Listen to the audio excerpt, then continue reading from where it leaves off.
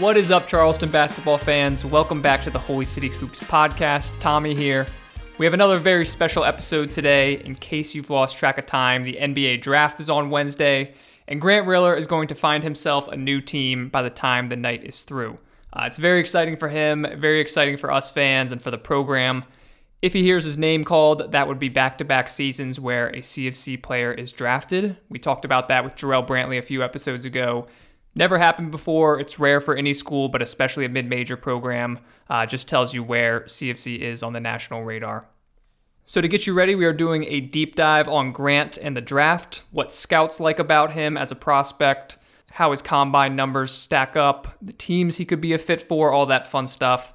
My guest this week is Brian Kalbrowski. He is a writer for Hoops Hype and USA Today Sports, and he does a lot of work around the NBA drafts. And what we appreciate about him is he's not one of those draft guys who just checks YouTube the week before, maybe only is familiar with the first round guys, the top 10 guys. He really does his homework on the top 100 prospects, especially the mid-major guys.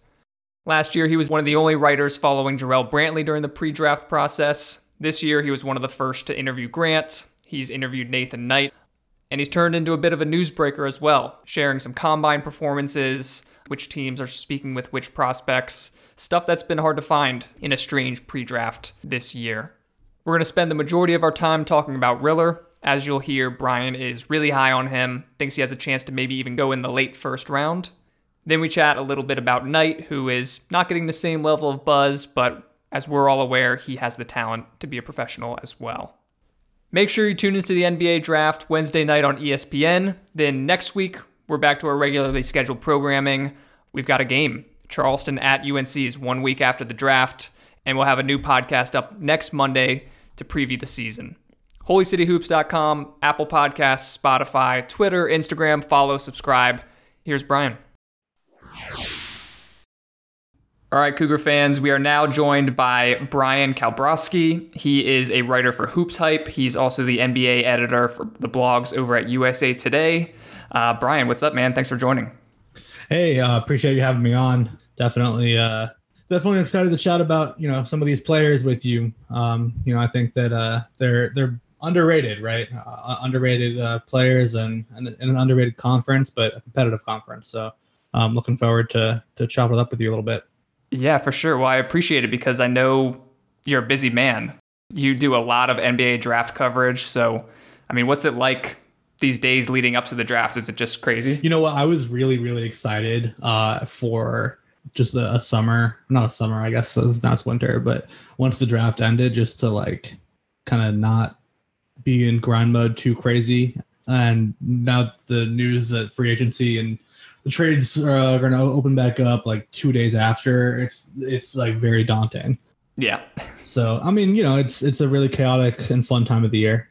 I think that it would be foolish to complain because it's certainly nothing that I'm sad about. But at the same time, it's very, very busy.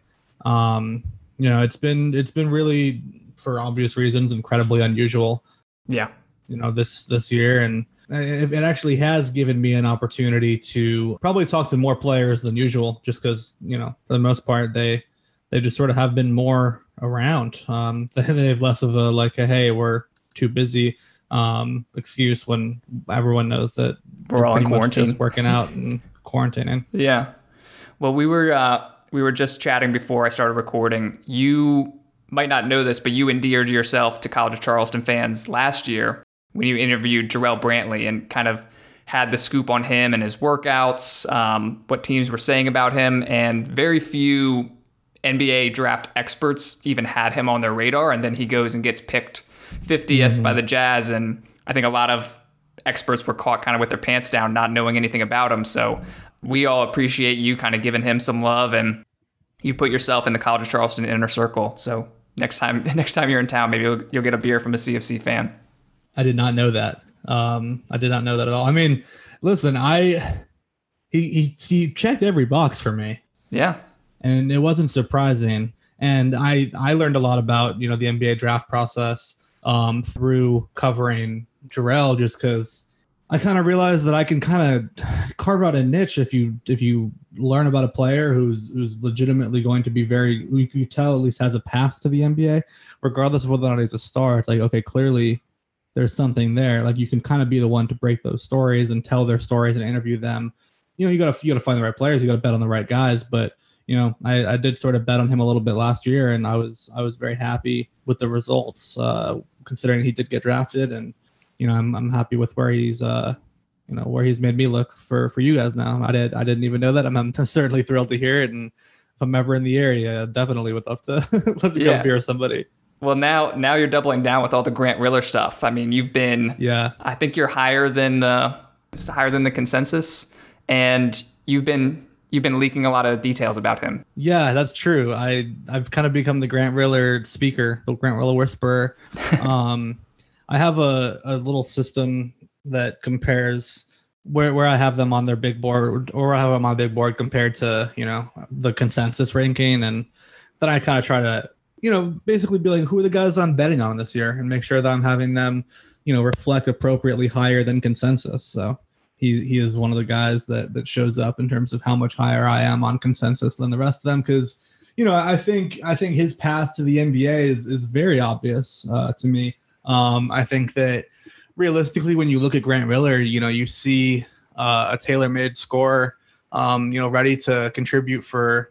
I think he could play a role for a contender, and that's why I think you're probably going to start hearing his name in first-round consideration for teams like the Lakers and the Toronto Raptors. And I think if he were a little bit more of a playmaker, he'd probably be in the conversation for the Milwaukee Bucks. I think that he is going to prove himself to be a playmaker because I like his court vision.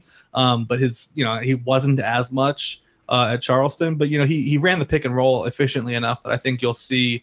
He's going to have some playmaking opportunities at the next level, and he's going to be a one. I don't think he's really as much of a combo guard unless he kind of takes the full on Lou Williams approach. But I think with Grant, I'm happy to continue to sing his praises, because I think when you just look at the kind of things that you need to have success in the NBA, he's got them all. I think he's got the best first step out of any prospect in this class. I think that he can attack the glass very well, and I like the productivity, man. I value body of work, and I think that he has that.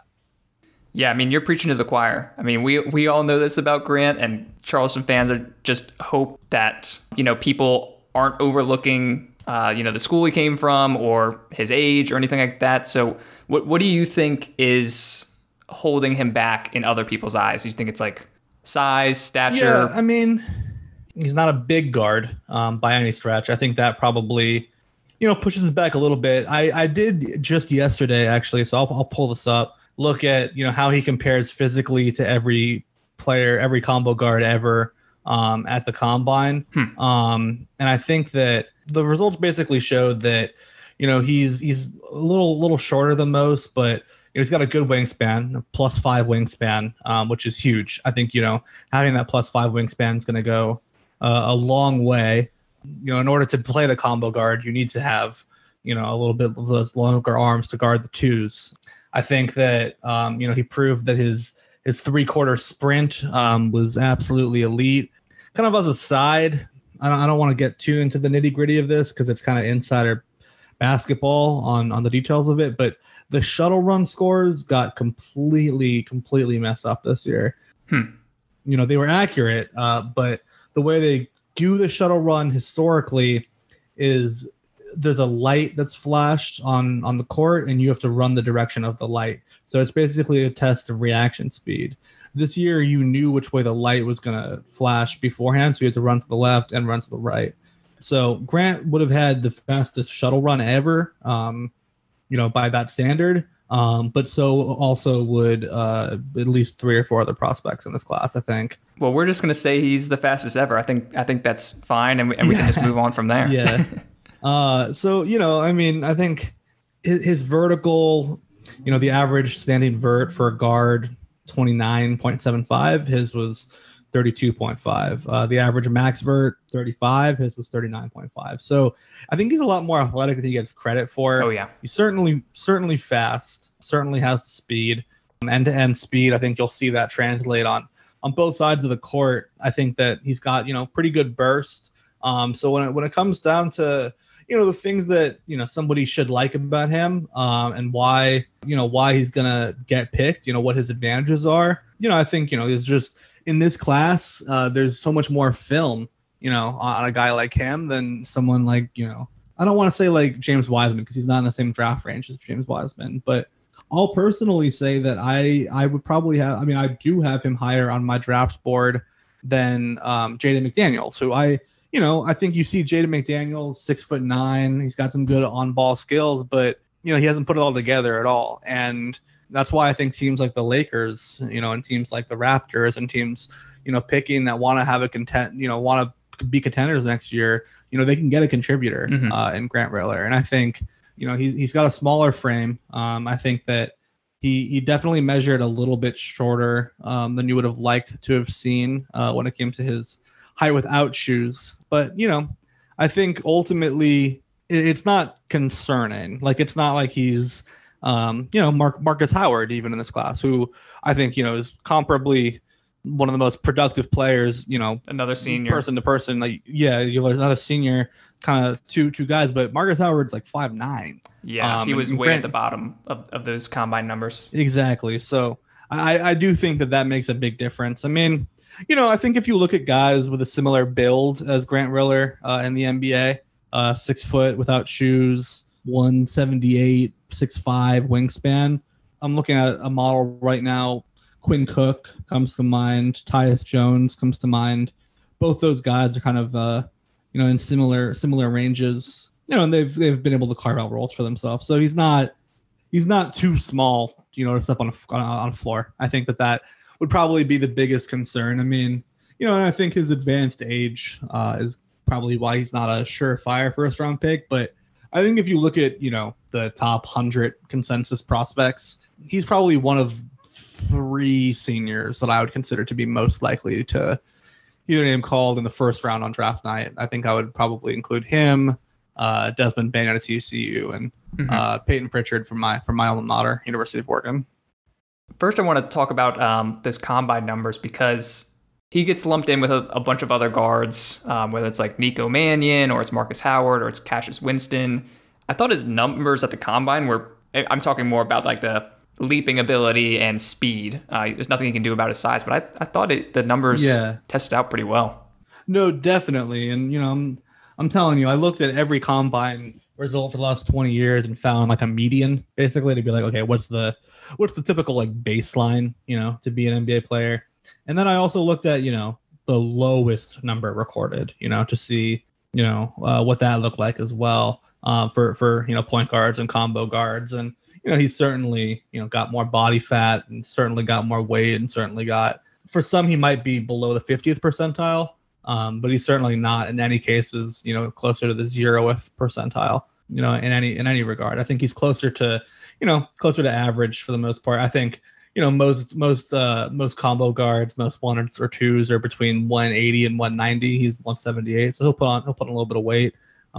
He's got a better wing difference, than most players in his position. He's typically around 4. He's around 5. Wingspan, his was 77, which is about exactly on par with what you have seen from point guards. So, even to not have like a shorter wingspan than most guards, I think speaks well to his ability to guard other guards, right? And I think obviously his speed is going to be a huge part of his game. I think we knew that going in. Well, let's talk more about his fit, and you mentioned that a contending team maybe makes sense because you can pull him in right away. A team that's looking to win now, it doesn't matter that he's a little bit older than other prospects. So do you think that this delayed period in between the end of the season and the NBA draft has helped him because there is so much more footage on him for teams to parse through? Yeah, I think that a lot of teams are going to, at least the scouts that I've spoken with and the teams that I've spoken with, they're all sort of in the, man, I'm overthinking this phase. Yeah. And I think the more that you think about Grant Riller, probably the less questions you come away with. I think with certain guys, you're like, man, his turnover percentage really does make me question his basketball IQ though, right? Like he doesn't have those problems. Like he doesn't have those problems that you get to where you're like, yeah, now that I'm thinking about it, like, right. Like, I think the one thing that if you were just to like keep overthinking it, you would come back to with Grant specifically would probably be his frame. But yeah, man, he's a guard. Like that's what they do. And I think that you've seen, tinier, craftier guards have success in the NBA time and time again. And I think that, he probably doesn't have the same defensive ability as like a Fred VanVleet, but I think offensively he's comparably versatile. I think that he can play very, very well on the ball. And I think that he's a good enough shooter that'll probably have a decent amount of success off the ball at the next level as well. I think, he's gonna drum up some interest. And I think because there's more time to get to know these guys, I think another thing that's coming up is, guys that interview well. You've got limited interviews in terms of in-person conversations this year, right? Yeah. And guys that did well over Zoom, I think will stand out. And I'm not saying that he's 100th percentile as like an interview, because that's a hard thing to do. And actually, ironically, 100th percentile interview, I actually can say was Nathan Knight. But that's a different conversation. But Grant, he's an adult, man. He's an adult in the room, and he's a senior. And I think some of these underclassmen that did early entry didn't necessarily shoot themselves in the foot during these conversations that they had with teams, but didn't necessarily do themselves any favors either. And I think that his maturity definitely does play a role during all of that. Yeah, that makes a lot of sense. As someone who's spoken with Grant, I can definitely believe that. You mentioned Fred VanVleet, and I think that's who Grant mentioned in your interview with him as a guy he compares himself to. But I'm having a lot of trouble finding a one-to-one player comparison for him. I don't think it's Fred. I don't think it's anybody either. I agree. Yeah, I mean, like obviously we know about his finishing ability, but when you think of like the best finishers in the NBA, the first name I think of is Kyrie, and he's not Kyrie as much as I'd like him to be, but. So yeah, do you have a sense? I mean, could you pick traits from different players, or there's just not a comparison right now? I think it's so hard. I think it really is so hard. But I think one thing that constantly stands out to me about his game is just his finishing, right? And I think that when you look at the guards who are the best at finishing in the league, I think that. The guys in this class that are like that are probably Grant Riller and Mason Jones at Arkansas.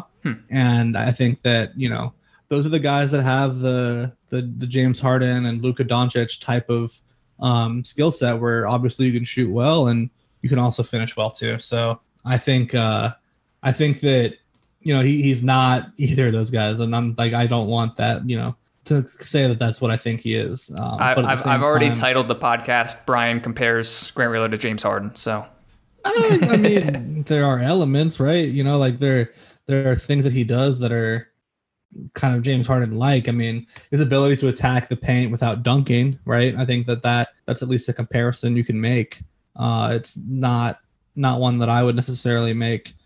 He draws a ton of fouls, man. Yeah. 6.6 fouls drawn per 40 minutes was top 25 among all college basketball players last year. I can believe that. I would imagine most of those guys were big men. So if you really dive down, it's probably you'd probably have him be among guards. I would say probably top 5. Him, Mason Jones, a few other guys like that who just are wily at attacking the basket. If you're looking at guards who ranked ahead of him, it's just Mason Jones and ironically, Marcus Howard. There's that comparison again. Yeah. I think that those are the only 2 guards in this draft class who were fouled more often per 40 minutes than Grant Riller. But, I think the ability to get in the paint, I think, he didn't have a lot of dunks though. So I think that, you pull in a ton of layups, at that point. And I think you have to have some finesse, to do that. So, yeah. And that's certainly not a problem for him. I think he's got good touch. He's got good burst. I think he can beat people on the off the dribble for sure. I think if you really look at his game in terms of the things that he stands out in, I think that they're translatable skills, because I think sometimes you look at like a big man, right? And the big man relied on his size to do things in college because he was just straight up bigger than the dudes. I don't think that someone like Grant Riller is going to have those problems at the next level. I think that he might be a little bit smaller, right? That's going to be closer to his issue. And I think we've not brought that up a few times now, but I think with Grant, he was so efficient as a ball handler and pick and roll. He ranked 97th percentile as a pick and roll ball handler finisher. He had a really good jump shot. Shot 85th percentile off the catch, and did well in the combine drills too. I think you had shared that, like how he did in the endurance 3-point shooting. I'm not a huge fan of those. I think that that's better to show for guys who didn't necessarily perform well as shooters during the year, like like a Zeke Naji out of Arizona. Like he didn't really shoot all that much, so for me to know that, like, okay, he can shoot. Like actually, Nathan Knight shot really well, so I think that was interesting. Because he didn't really shoot much during the season. But, for someone like Grant, he shot 83rd percentile off the dribble and 85th percentile off the catch. That's, those are two things where it's like, okay, if you're shooting well off the dribble and off the catch, you can create for yourself out of the pick and roll. He scored very well in isolation as well. I think you combine all those things and you've got yourself a nice little role player. All right, well, before we move on from Grant, you mentioned the organizational fit, maybe a contender. Any other characteristics or any specific teams you think he would fit well in? I think that he's, fairly amenable.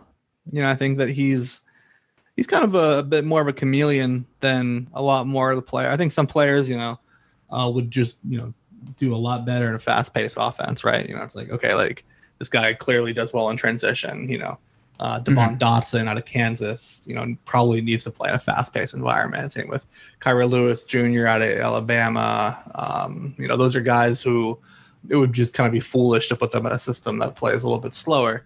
I think that he doesn't necessarily rely on like you should play fast, but there are fast-paced teams that I think will probably take a good interest in him because of his speed. So.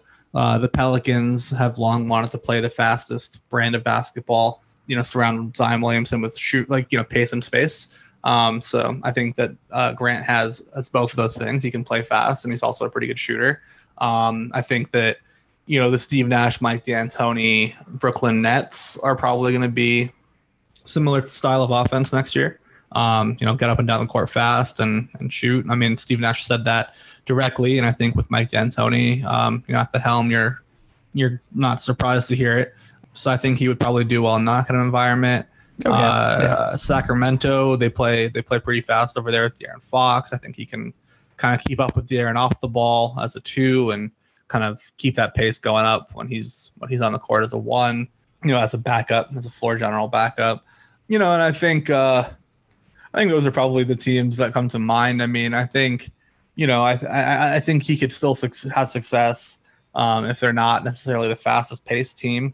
Milwaukee, though, is another one that they want to surround Giannis with dudes who can play fast and who can shoot. And those are probably his 2 most elite categories besides his pick and roll creativity. Nice. Well, I know Charleston fans. We got to see Devontae Cacok from UNCW win a championship with the Lakers this year, and we are hoping Grant lands in a similar situation. But organizational fit is so important. Like, we're learning this with Jarrell Brantley. He got dropped in with a team, the Utah Jazz, that are so good at developing guys, and you're kind of seeing it pay off with how they use their two-way system and their G League team. And we're just hoping Grant lands with a team that can best utilize him. Yeah. I mean, I do fear for the future of the 2-way with next year. Not forever, but with what's going on next season, it sounds like they're probably not going to have that be a huge part of it because we don't even know if there's going to be a G League season. So, that's a little tough for a guy like Grant. But I think that realistically, it's probably less bad for Grant than it is for everybody else because Grant is probably at 23, like probably needs a less time in the G League than someone who's a little bit younger who does need more development time. Well, there's another prospect coming out of the CAA. Nathan Knight. We've already teased him a little bit, but you just did an interview with him. Sounds like you've done some scouting on him. He seems like a guy who has a very particular skill set. He's big, he rebounds, he defends, and he can shoot. And you mentioned right off the bat, personality-wise and intelligence-wise, he's off the charts. What's your overall assessment of Knight? Yeah, I'll just say, like, straight up, if I were a general manager, if I were a front office, I would make sure that guy ended up on my team. I don't know if I'd have to use a draft pick on him. Right. To be honest, like if I was doing my research and I started, ears to the ground, hearing that some team at 55 really likes him, like maybe I'd consider giving up an asset or buying a pick in that regard to get him. But that's somebody I'm gonna want on my organization. He's somebody I want on my team. I mean, God, just his contribution to a locker room, and I don't mean necessarily as like a locker room leader, but he's just somebody you want to build around. He's just a good culture guy. He's somebody who I think, for the next 15, 20 years, you're going to be happy he's around. One team who I think, might have a pick in his range that I spoke with, actually, and I don't know if this is an insult or not, said that they project that Nathan will have a better post-playing career, or at least as good of a post-playing career as he does in the NBA. He's going to become like an engineer or something. That's possible. I could also fully see him working as a coach, though. Like very well as a coach. I think he's got the right approach, the right kindness and tenderness with the right tenacity. He's got some grit to him. But I think he's a good soul, tremendous speaker. He's obviously studied it. He's got a huge mind for analytics. I think that he would really understand the advanced levels of the game. He made up his own analytics program to evaluate his teammates and the history of William and Knight basketball. That's not something you hear about very often. And that's the kind of guy who I'm like, I don't know what necessarily your role is for me next year or even during your first contract, because of whatever reason. But yeah, what's holding him back on the court? Because it seems like he's a modern big, but I'm biased. Yeah, I mean his athleticism is not great. He tested out kind of poorly. I mean, standing vert of 23 would have been the worst. Yeah, would have been the worst of the combine, or second worst of the combine this year, ahead of Caleb Wesson. His max vert was quite a bit better at 31.5, but still nothing phenomenal. I don't know. I mean, not tremendously big hands, not tremendously fast. Height, body fat, weight, everything's about on average otherwise. None of it is, besides his standing vert, none of it's alarmingly bad either. I think that realistically he, as a lefty and as somebody who just was such an amazing defensive rebounder, I think I think he's somebody who could dominate in the G League for a couple of years and, probably earn his way into a rotation, probably, kind of like actually a Devontae Cacott type of role. Yeah. But, I think the difference is, Nathan is just such an exceptional human being. There's just so much to love about his brain. I love listening to him speak. He was the longest. I've interviewed 40 prospects. He was the longest I had stayed on the phone with somebody. Just because I kept wanting to hear him. He had great answers for everything. And it's not, I love Jared Dudley, but it's not like a Jared Dudley type thing where he's just talking to talk. Like his answers were very calculated. He wasn't bullshitting you. And I think that he made it very clear, who he is. I want someone to like me for what I am, who I am. And I think that in that sense, he's gonna impress somebody. He's gonna definitely make himself a desirable prospect for a front office.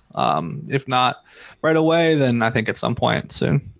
Well, now all this gushing about Nathan Knight is making the William and Mary fans happy, and that upsets me. So we should move on. Okay, noted. Just kidding.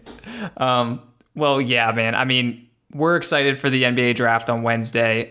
If Grant does get selected, it's going to be back-to-back seasons where a College of Charleston player has been drafted, joining Jarrell Brantley.